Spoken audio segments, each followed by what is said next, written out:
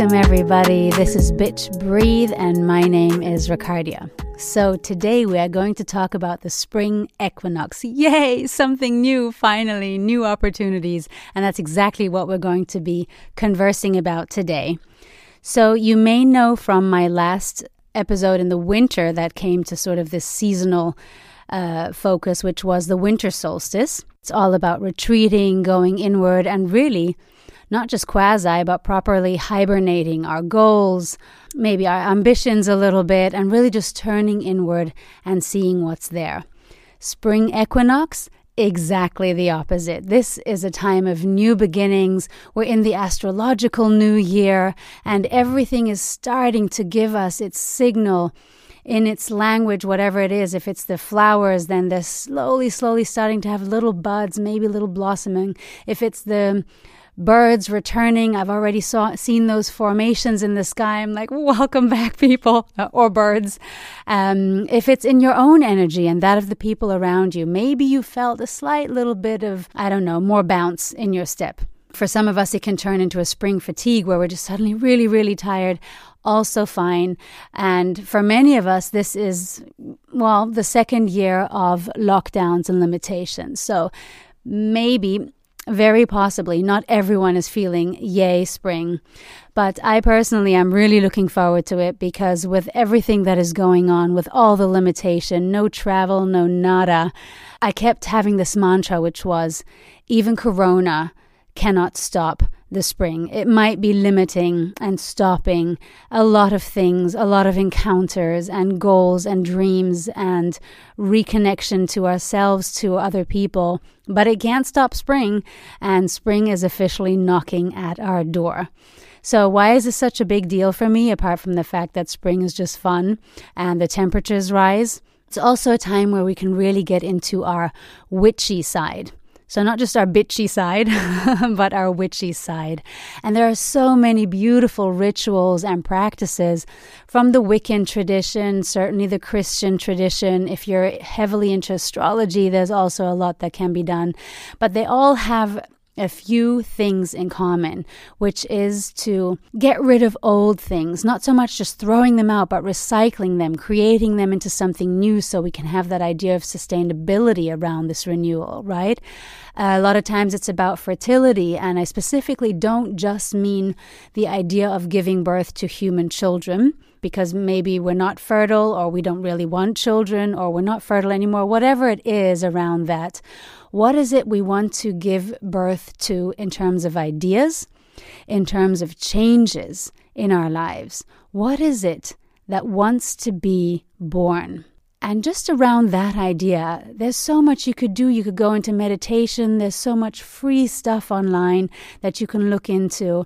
But really looking at what has died and rightfully left your building, if you will, but what wants to be reborn. And everything that is light, that is hopeful, has its origin in the dark, right? Whether it's a baby that's coming out of the dark womb or an idea that maybe came to you overnight, whatever it is. But we needed that darkness that came before so that we can now move into this light energy, this birthing energy, this full creatrix power. And the reason I say it's such a witchy thing to do is because there are so many rituals around the witchy stuff. And I don't know that much about it, but I'm totally into it. I like the oracle. I'll have the crystals on my altar. I will draw a sacred circle around me with my Palo Santo, whatever it is. I pick from whichever tradition that speaks to me and that feels like something I recognize rather than something that I think is cool or that's in a current blog that I'm following or something, right? But really look at the witch inside.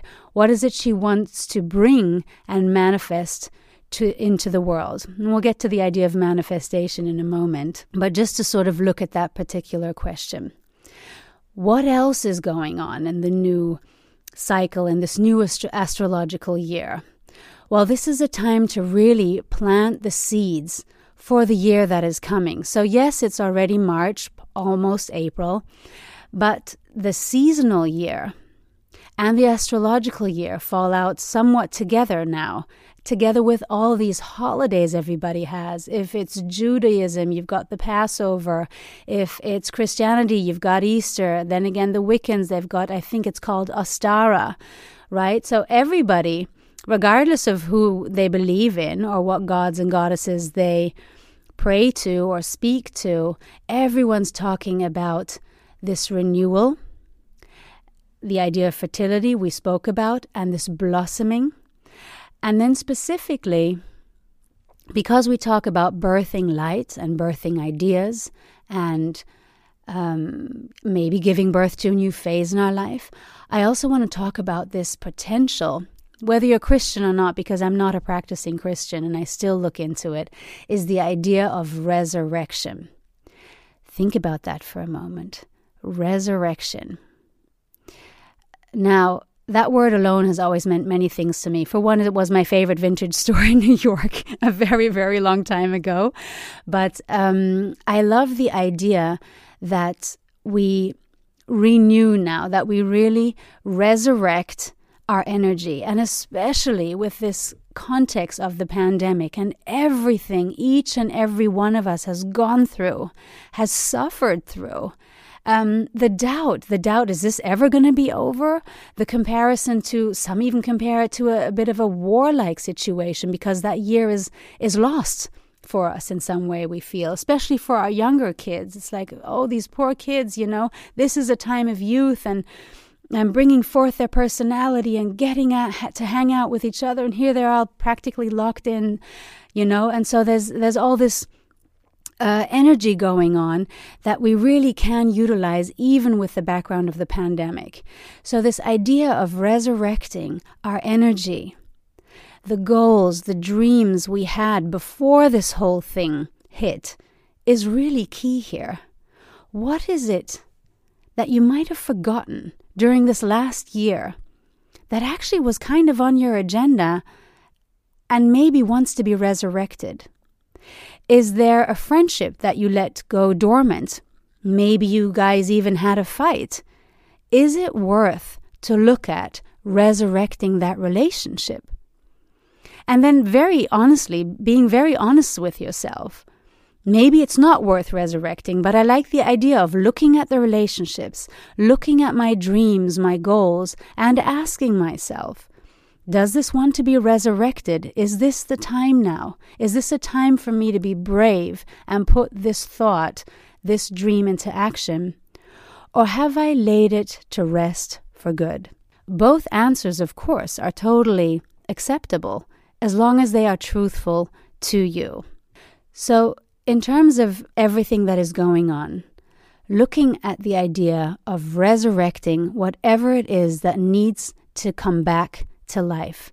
What part of us needs to come back to life? Is it our trust in the goodness of the universe, the goodness of people maybe even?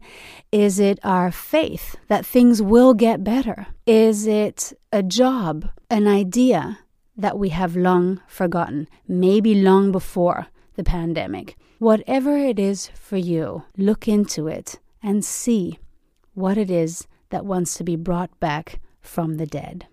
That sounded very serious. But I guess that goes with the whole idea of resurrection. My next idea that I had around the spring equinox is the idea of manifestation. Now, I know that word is used at an inflationary rate in the spiritual scene, and even all the corporates have caught on too, and I don't know how many blog entries there must be on the subject alone. So I don't want to spend too much time on it, but I felt like it was going to be an incomplete sort of episode if I didn't at least mention it. So what can we do in terms of manifesting? You know some of the usual tools. You can write stuff down. You can have a whiteboard where you can put your goals on there, or maybe you want to pin them to your mirror or your stove, wherever you spend a lot of time at the house, maybe even on your desk at work. But what does it mean to actually put things into tangible material form, right? Which is what manifesting is. And what it is really is to first, I think, because this is the hardest part for me sometimes, is to know, well, what do I want? And I know that a lot of us seekers, people in the spiritual scene, even people who aren't in the spiritual scene, we often wonder, well, what is it do I want? And some of us are so good at it. You ask them and they just like a bullet, it comes out of them. And you're like, gee, that was quick. Me, I'm sometimes sitting there on the subway thinking, I don't really know what I want.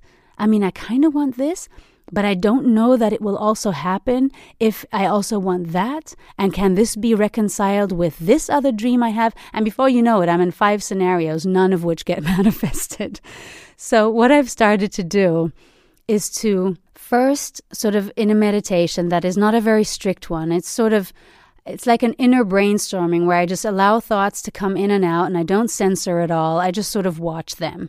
And I see what bubbles up and in what sequence they bubble up. So stuff that comes up first is usually, of course, obviously on the forefront of my mind and wants to be looked at. And so those things get jotted down after the meditation. But then the longer you sit there, maybe for some of you this is running and you have like a running meditation and that's when it comes to you. But wherever it is you are, the longer it is you're doing this one thing, the more subtle and maybe interesting the things that want to be manifested become. So just looking at all the things that bubble up and then prioritizing according to your intuitive sense. Not so much I should do this, I should do that, or that is probably a good time to do this now, or this person expects it of me. No.